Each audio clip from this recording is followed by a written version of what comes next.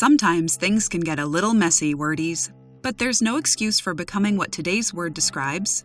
The word of the day is frowsy, spelled Frowzy.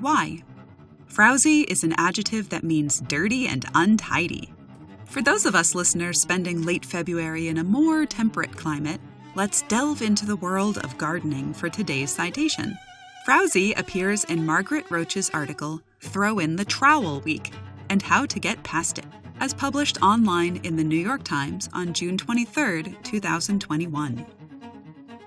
Each year, right about now, I want to declare it Throw in the Trowel Week, as the aftermath of spring's tender, joyous effusion goes beyond charmingly fuzzy to just plain frowsy and tattered.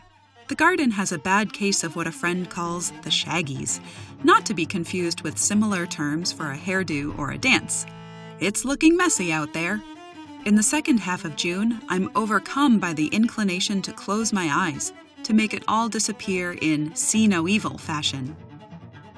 Frowsy is of uncertain origin, but that knowledge gap has hardly stopped linguists from speculating. One possible connection is to dialectal British English frowsty, meaning musty or ill-smelling, and frow, meaning brittle or frail, both of which are also of uncertain origin.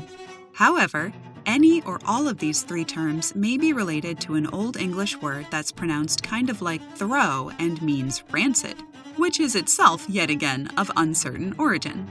Unlike the standard of mainstream versions of a language, in which the roots of the majority of the vocabulary are easy to deduce, dialects often remain under-documented. This causes historical mysteries, such as the source of frowsy, to emerge every once in a while, and time will tell if this mystery is ever resolved. You could be the key to solving an ancient enigma. Give a crack at investigating obscure word origins with Word of the Day at dictionary.com. Visit us through the link in the description.